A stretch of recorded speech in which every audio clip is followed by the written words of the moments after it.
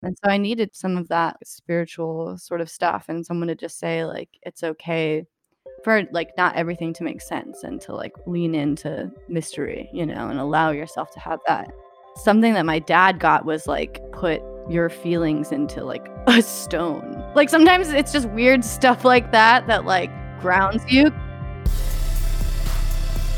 This is Your Magic, a Spotify original from Parcast Studios and Your Magic Media.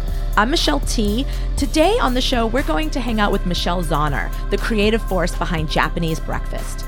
She's also the author of the memoir Crying in H Mart. Maybe you read the viral New Yorker essay, and now you can grab the book because it comes out this month.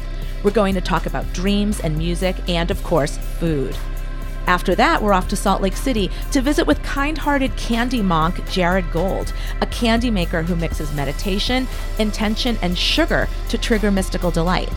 And finally, I'm going to share with you a really great popcorn recipe. A popcorn recipe. Well, either way, it's magic, okay? Stay with us. Look, Bumble knows you're exhausted by dating. All the must not take yourself too seriously, and 6'1" since that matters, and what do I even say other than, hey? Well, that's why they're introducing an all-new Bumble, with exciting features to make compatibility easier, starting the chat better, and dating safer. They've changed, so you don't have to. Download the new Bumble now.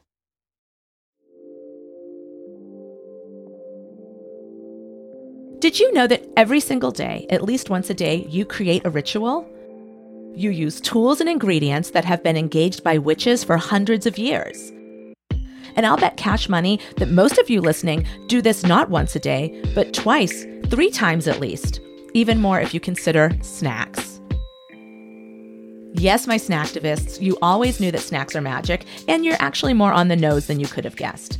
I'm talking about food, cooking, the stirring of a holy cauldron, and in this case, the cauldron may just contain like oatmeal or coffee grounds, maybe some soup. Witchcraft may very well have begun in the kitchen, enacted by women charged with cooking the family gruel, utilizing the hearth for both sustenance and enchantment, and often blurring the acts. Since we're feeding ourselves multiple times a day, we might as well take advantage of that opportunity and cast some spells. Using spices and herbs, working with things that have grown in the earth, it's powerful. We take these spells into our body and they nourish us. Toss some cinnamon on a piece of toast and manifest abundance. If you feel stuck in a rut, like you need to hit the reset button on your vibe, you can take hot sauce or cayenne or red pepper flakes into your body and ask the universe to spice things up. It's really as easy as that. When you realize that food is magic, every day becomes a series of delicious rituals. Now, let's join author and musician Michelle Zauner, aka Japanese Breakfast. Hi, Michelle. Thanks for being on the show. Your music is rather dreamy, and I'm wondering if you remember what you dreamt last night and what your relationships with your dreams might be. I think I usually remember dreams where, like, my mom appears because it's, like, really exciting for me, and, like, I feel like my mom is communicating with me in some way, like, from the afterlife. It's really intense because, you always, like, want to fall asleep right away when you wake up because you want to, like, go back to the place because in this way, it's the closest that you have to spending time with them. I actually wrote a whole chapter in my book about dreams that I had about my mom after she passed away because it was a really important part of my grieving process, I feel like, and I kept having these dreams where I would find her and she was just like lying down somewhere. I would always be like, I thought you were dead. And she would be like, no, I'm just laying here. And I was like, oh my God, I have to tell Dad. Like, he's going to be so excited. You were just like laying here this whole time. And yeah, I had a lot of dreams like that where like my mom lived in like a house next door or something, or she was just like laying down in my backyard. She was like sick still, but she was like still alive after she passed away. And that there was like some way that we could like, take care of her still, or we were like neglecting her somehow. Did caring for your mom during her death process impact your spirituality? Yeah, it did. I feel like being someone who was raised on the West Coast, like in Eugene, Oregon, which is like a really crunchy It is so crunchy. it's like a very crunchy city and, like Reiki and meditation and astrology, all of the like kind of hippy dippy stuff is pretty mainstream there. So I think that like my way of rebelling in some way was to be this like cold-hearted like science bitch or something. But Yeah. as I got older, I just like I've never been a religious person. I wasn't raised religious, and I, kind of like scoffed at spirituality for a long time. And then I realized when my mom passed away, it's very, very lonely to not have any of that kind of stuff to lean on. Even at the smallest level of like when I would leave flowers on my mom's grave, like I needed to feel like somehow she knew I was doing that. It wasn't Yeah. enough for me to just know that this was something I was doing for myself to commemorate her. And so I actually started seeing a Jungian analyst for a short period of time. And so I needed some of that spiritual sort of stuff and someone to just say, like, it's okay for like not everything to make sense and to like lean into mystery, and allow yourself to have that. Something that my dad got was like put your feelings into like a stone. Like sometimes it's just weird stuff like that that like grounds you. Have you come across any particular ideas about like the afterlife that feel particularly attractive to you? Yeah, I mean, I think that a big thing is just, like, that somehow, like, my mom knows what's going on, Yeah. which, like, seems so, like I know when I say it out loud, I feel, like, so bashful about Mm. it still, but I had such a like, a for so many years, I had really struggled to live as a working artist, and, it wasn't until after she passed away that all of my, like, success as a creative started really blossoming, and it's hard to not feel like as an only child, and my mom was a homemaker that she's not, like, looking out for me in some way, but I just gotta, Yeah. that's what I have to, like, leave space for that because it makes me feel better to just think, like, my mom somehow had a part in, like, making sure I was okay, and it just really feels that way. Yeah. Because when my mom passed away, a lot of people would say to me, "Oh, she's in a better place, and Right. she's in heaven." It's like, well, I don't believe in that, but I also, like, don't wanna believe, in just cold science and technology and not leave some space for, like, a kinder imagining of what else could be going on? Do you feel any connection with, I don't know, other folks from your family who have passed or even ancestors, the concept of having ancestors, does that resonate for you at all? Yeah, I think especially being half Korean, I got really into cooking Korean food Mm. and particularly making kimchi, which is like this very ancient practice that my mom never made her own kimchi, but like my grandmother did, even though I didn't know that at the time. And, my ancestors did these types of things, and it feels like this very ancient also therapeutic practice for me to learn how to do and involves a lot of Mhm. patience and reflection while you're doing it. It's very like tactile. So yeah, I do things like that to kind of commemorate those ancestors of That's mine, I really guess. cool. I love that your mother didn't make it, but you're picking back up to tradition. Yeah, she would definitely think it was really funny that I was doing this. You wrote this incredible piece, Crying in the H Mart, and in that was in the New Yorker, and you talk about the H Mart food court being a beautiful, holy place. And I love the putting of that sort of sacred lens on something as everyday as a food court. And I just wonder if you could elaborate on that and if there are any other sort of, ordinary spots that feel holy to you. Yeah, actually, a couple days ago, I went to the H Mart in Paramus, New Jersey, Mhm. on the way up here, and I didn't cry, but then, like, I drove, like, a mile away to go to IKEA, and there was, like, this Korean family. I think, like, they must have been shopping for like, the son was, like, going into college or something. They were, like, getting him, like, a frying pan, and, like, the son was like, "Oh, no, mom, it's, like, it needs to be shorter." And then she was just kind of, like, trailing behind him, being like, "Oh, shorter?" Like, and she was just so, I Oh. just started crying, like, so hard. I, like, was with my husband, and he like knew right away what it was, because just like that Korean accent.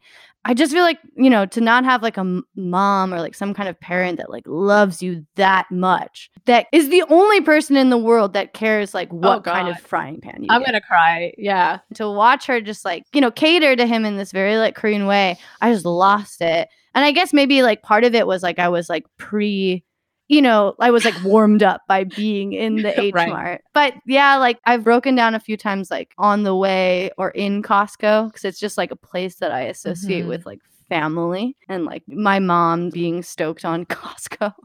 And TJ Maxx, big time mom zone, and the Korean spa is another big time mom zone. And basically all of Korea. Everywhere. I just miss my mom so much. Oh man.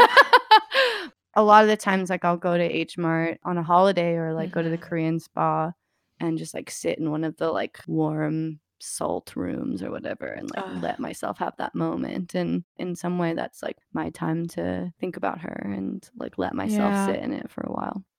Have you ever had like a spiritual or mystical kind of feeling experience while listening to music? A really special thing that happened was I got to play 2 times, actually. I got to play shows in Seoul, Korea, which is where I was born and where my mom grew up. And when we were there, the promoter took us out to this really cool bar and played us this song by Kim Jung-mi called Hennim. And it's this really lovely song written by this man named Shin Jung-hyung, who's kind of like the Phil Spector of Korea. He like wrote a lot of songs for like girl groups in the 60s and like a lot of pop, sort of psychedelic kind of hits. And wow. Yeah, we all had this like really moving experience like listening to this song. And then I told, I was like out with my aunt, and I was like, "Oh, have you heard of Shin Ji-kyung?" And she's like, "How do you know about him?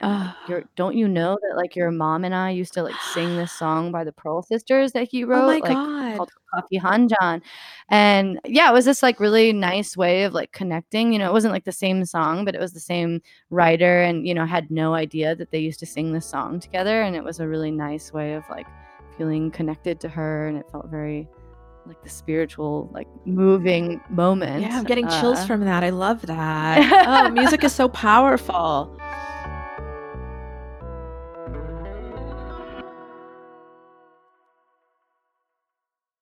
Have you ever had your tarot cards read? I have. I think we got like a Groupon once on tour. Brought someone over, like the whole tour party got our tarot read. Do you have anything that you want to ask about? Anything pressing or questions you want some clarity or guidance? I guess I have a relationship in my life with like a family member, and I think it's like an unintentionally toxic relationship where I like don't blame the person for being that way. But I struggle a lot with, I am the kind of person that tends to like cut people out very quickly, because I have so much fire that I like don't have time. I don't have time for any kind of like toxic person. But this person is also like has been a big part of my life. And even though I don't feel like I get anything positive out of them, I wonder how to move forward with that relationship. If it's something that, I need to accept it's not positive for me and move on and cut it out of my life, or if it's worth trying to work it out. Okay. The first thing I'll shuffle on is, what would it look like for you to just kind of keep them in your life as is, and just sort of, almost like have it be an inside job, like, having some boundaries about when you allow yourself to see them and stuff like that. But basically just accepting that they've got some problems and it manifests it maybe in a little bit of toxicity. You can't change them. So we'll see what that looks like. I'm picking 3 cards, and then I'm shuffling. What would it look like for you to sort of invest more in the relationship and see if like, are they able to hear some feedback? Like what's the easiest, sort of softest piece of feedback you can offer them, and you can kind of stick your toes in it and see like, are they responsive? Are they able to hear some criticism? Are they able to hear me? So I'm picking 3 cards on that. And then what would it look like if you're like, I just don't have room in my life, at least right now, for this person. And I just need to actually take some indefinite space from them. Like, who knows, maybe I'll want it to be forever. Maybe it'll be for a year, maybe 6 months. But what would it look like if I actually just did not engage with this person for a while? 3 cards on that. Okay, so here's what it looks like to just sort of do the work almost internally to just be more accepting and, and also have good boundaries like, I can't handle them right now and I don't have to. So for that, you have the Six of Wands, which is called Victory. It's Mars and Leo. It's very nice. And then the Lust card, which is a really interesting card. It doesn't mean sexy time, although sometimes it does, but not in this context, obviously. It's lust for life, It's also a riff on the traditional strength card in other tarot. Aleister Crowley gave it a different twist, but it still retains some of its root as strength, which is a card about inner strength and like biting your tongue and sort of being like, okay, part of me wants to like go off on this person, but I'm going to not let my animal self go on a rager. I'm going to kind of be more conscious. And then Ace of Discs, which is about a new beginning in the material world with a lot of good opportunity. So this actually looks good. This looks like something you can do. It's all about you shifting the way that you approach them, shifting your idea about them. I mean, seeing them not in a condescending way, but just seeing them as sort of like a sick person or a damaged person, and it's like, yeah, you have to take care of yourself and make sure you're not interacting with them in a way that's compromising to you, but also maybe being able to kind of have a sense of humor about it. Or I don't know, it does look like there's some mechanisms within you that you can play with, that you can kind of toggle to get a different attitude towards this person and be able to have a relationship with them. Now let's see about actually talking to them. Knight of Cups.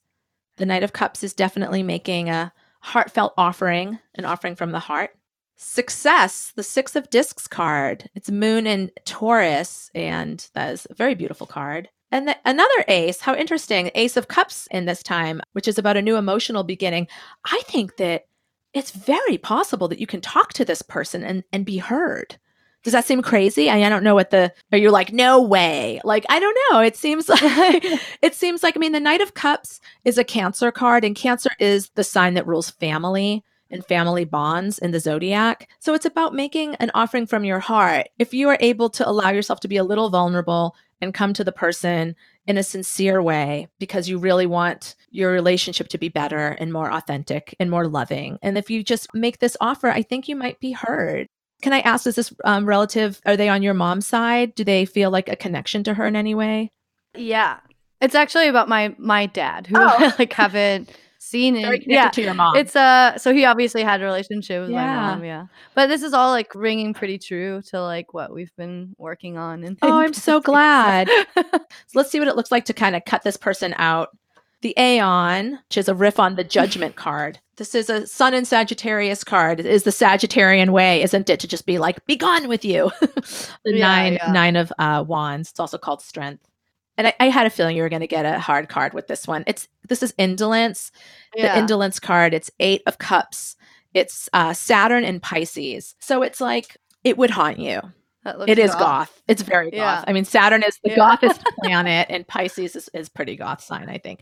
So yeah, I mean, what this is something that's being emotionally neglected. Yeah. So what this means is like, I mean, the Aeon is like, it's the Judgment card, and it's about taking stock of the past so that you can set out on a new beginning. So it would be a major undertaking. Like, I've looked at this relationship and I've decided my resources are better spent elsewhere. So it's what's necessary for some people, but I don't know that it is for you. This just looks like it's going to haunt you. It's about something being emotionally neglected. It looks like at the very least you need to try and to know that you tried to better things with your dad. So it looks like you both need to do your own internal work, right? Where you become a bit more accepting of him. I don't know, whatever trauma is informing the way he behaves, and just understanding that and kind of cutting him a little bit of slack, getting a sense of humor about it if possible. And also asking something of him at the same time, like not doing all the work, but also being like, okay, and hey, I don't like this X, Y, and Z thing that you do. I want to be closer to you, and it makes it hard to be close to you when you say that or do that. So That looks like a Yeah, better route definitely. for you. Yeah. It looks like if you cut him out, you're ultimately going to end up back at these other avenues of having to figure out how to have him in your Yeah, life. that's really interesting So, because I haven't spoken to my father for almost a year. And we actually just, one of the mhm. conditions that I had to start speaking to him again was for us to go to therapy. And I actually, had been telling my therapist, like, I really don't think this is going to work, but I feel like I have to like do this in order to give myself permission to kind of like cut this person out of my life. And it was surprising that, while we haven't resolved anything really. And, part of it made me Mm, angry that, like, I still have to compromise in order for this to work. It did, yeah. like, make me feel like a big ball of anger was, like, released in me that was beneficial to not just, like, hold on to that resentment and, like, kind of, like, release it in some way. So I feel a lot, like, chiller about it, and even though That's it feels like great. yeah, it just felt easier to, like, cut that person out of my life, and I did for a very long time, but it's been surprisingly better to, like, kind of try to work it out in some ways, at least at at least at the moment. That's big work, reckoning with resentment. I myself have a lineup of individuals that I argue with in my head every day. Some of it's petty, some isn't. If you're looking for an edible magic tool to do some work around healing grudges, I would suggest rose. That flower just wants to bring more love into your heart. If not love for whoever is pissing you off, then love for yourself. I mean, sometimes fighting for yourself is an act of self-love, but sometimes putting the fight down is where the real self-care is. Rituals that involve water, which can just be splashed in seltzer or a cup of tea, can help set intentions to evolve your resentments. And eating flowers is next level magic, yes? Now, rose isn't the only substance that wants to lighten your load. Candy wants to help you recognize the glory of the present moment. Candy is primordial. It is beyond thought. It is this magical tool that just interrupts everything in your life. That's Jared Gold, a candy maker who lives in Salt Lake City. When his ecstatic spiritual practice got mixed up with the magic of sugar, he realized he'd discovered a simple and delicious way to trigger a heightened sense of the present moment. He calls it the Candy Sutra. It's a reference to the Asian literary tradition of a short narrative that contains a transcendent truth. I'll meet with people and I always say, oh, we need to have a Candy Sutra. I need to come over and have a Candy Sutra with you. And everyone's like, well, what is that? And it's just like, well, it's the presentation and it's the consumption. And then really it's helping everyone monitor what's going on inside of them while they're doing it. And a lot of times during a Candy Sutra with someone, you're just setting the candy in front of them. It starts in that moment. As soon as they see it, your body's like, here it comes, it's treat time. And so all the chemistry starts flowing. It's not the same for everybody. Some people don't like candy at all. It doesn't matter. It's just the concept of eating something pleasurable. The original concept for the Candy Sutra is, right now I've got 8 actual sutras within it, and they all do something. I call them intent work. Other people might call them spells. It's the same thing, like an intent, setting your intention. This is one for Daydream Allow. It is Chinese Mormon apricot Turkish delight. The concept for Daydream Allow, it's the first Candy Sutra, is to really get you to a point where you can allow candy to interrupt your thoughts and just force you into presence with it. Candy's amazing that way. Everybody's like, I don't know how to be present. I don't know how to get control of my mind. Candy will do it for you. It's effortless. Once, you get your candy, you're sitting down for your ritual, I would say, or the sutra. It comes with a little card that reads off, here's how the spell works or what the intention is. And it really is getting people back to the point where they allow their minds to free wander and invent things around them, invent things for themselves without the nagging torture of your inner dialogue. It's just like setting free your own creativity.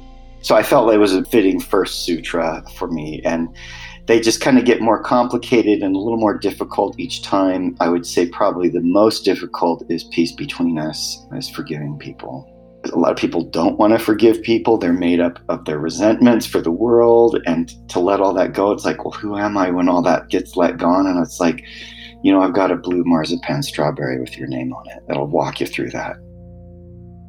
There's a really sweet one, Agagonophophene, it's called. And this pink creature came to me in my dream, and he was like cuddling me and holding me. And he kept repeating this Agagonophophene, which is kind of gibberish like you would talk when you're talking to your dog, And I realized he was like charging oxytocin with me. So Agagonophophene is just an oxytocin charge. It's just this sweet pleasure, this kind of cloud, this vapor of comfort.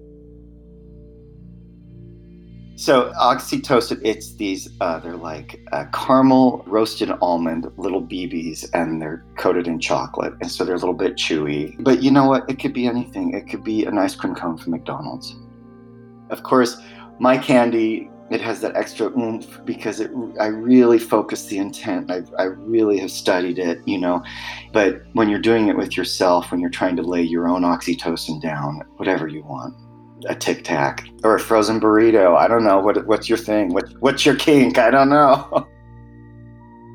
I feel like I saw how dark the world was. I saw how frustrated people were.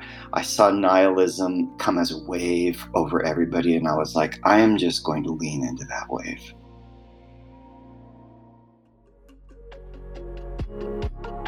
I live with a 6-year-old who has taken over an entire kitchen shelf with what he calls his candy stash. And that conversation has me feeling a lot better about his sugar obsession. Maybe my kid is just a sugar guru. Next time I have one of those can I have some candy power struggles, I'm just going to join him. I love knowing that the tools for ritual are that close, that enacting them can be as simple as putting a Swedish fish into my mouth, sitting down on the kitchen floor, and syncing up with the present moment in all its really easily overlooked abundance.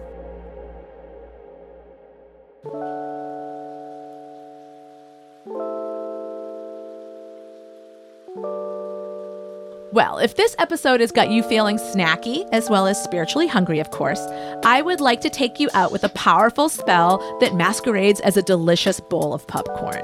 You don't need a mortar or a pestle for it, but I do recommend you get yourself one, because nothing will make you feel as kitchen witchy as grinding up herbs and spices with this very simple tool that's been used by magical people for thousands of years. So, into your mortar or whatever bowl you're using, dump 1 teaspoon of garlic powder. Garlic has long been believed to ward off bad vibes, and we know it can ward off bacteria and fungus, so why not the evil eye too? Next, add a teaspoon of dried seaweed. I like dulse. Seaweed belongs to the realm of the emotions, so it's great for love and desire and making wishes, and that's the theme of this spell. Next, a half teaspoon of salt for purity and protection, and then 4 whopping tablespoons of nutritional yeast.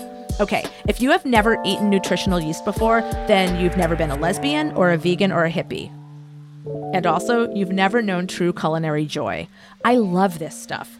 Yes, it smells like old feet, but so does some of the world's best cheeses. Don't be scared of it. It's worth it. Mix or pestle your ingredients together while setting intentions around wishes for healthy, pure-hearted, affirming love. Now, this can be for self-love, or it can summon a love affair. You can also use it to help you feel safe enough to conjure compassion for someone you're having a hard time with. Or it can help you reckon with love addicty issues if you've got those. Focus your intentions while combining and also while sprinkling it over your popcorn.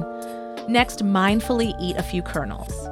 And finally, bring your ritual to the couch, switch on your favorite show, and enjoy.